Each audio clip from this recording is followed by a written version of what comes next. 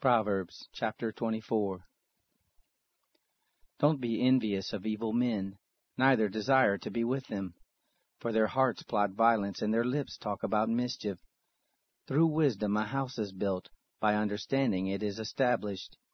By knowledge the rooms are filled with all rare and beautiful treasure. A wise man has great power, and a knowledgeable man increases strength. For by wise guidance you wage your war, and victory is in many advisers. Wisdom is too high for a fool. He doesn't open his mouth in the gate. One who plots to do evil will be called a schemer. The schemes of folly are sin. The mocker is detested by men.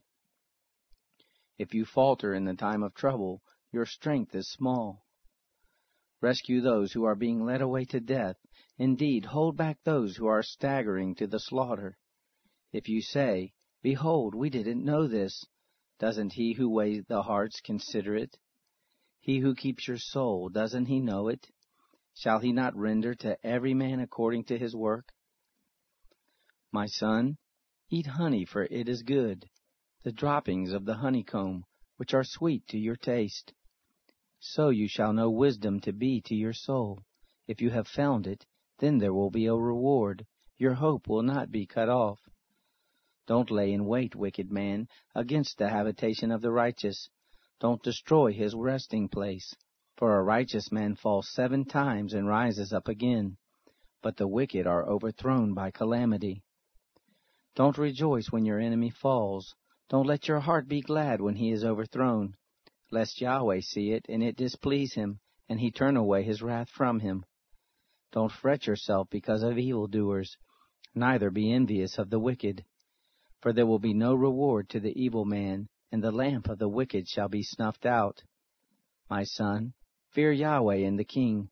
Don't join those who are rebellious, for their calamity will rise suddenly, the destruction from them both. Who knows? These also are sayings of the wise.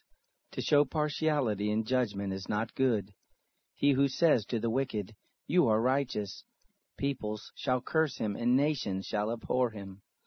But it will go well with those who convict the guilty, and a rich blessing will come on them. An honest answer is like a kiss on the lips. Prepare your work outside, and get your fields ready. Afterwards build your house. Don't be a witness against your neighbor without cause.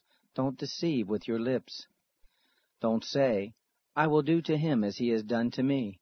I will render to the man according to his work."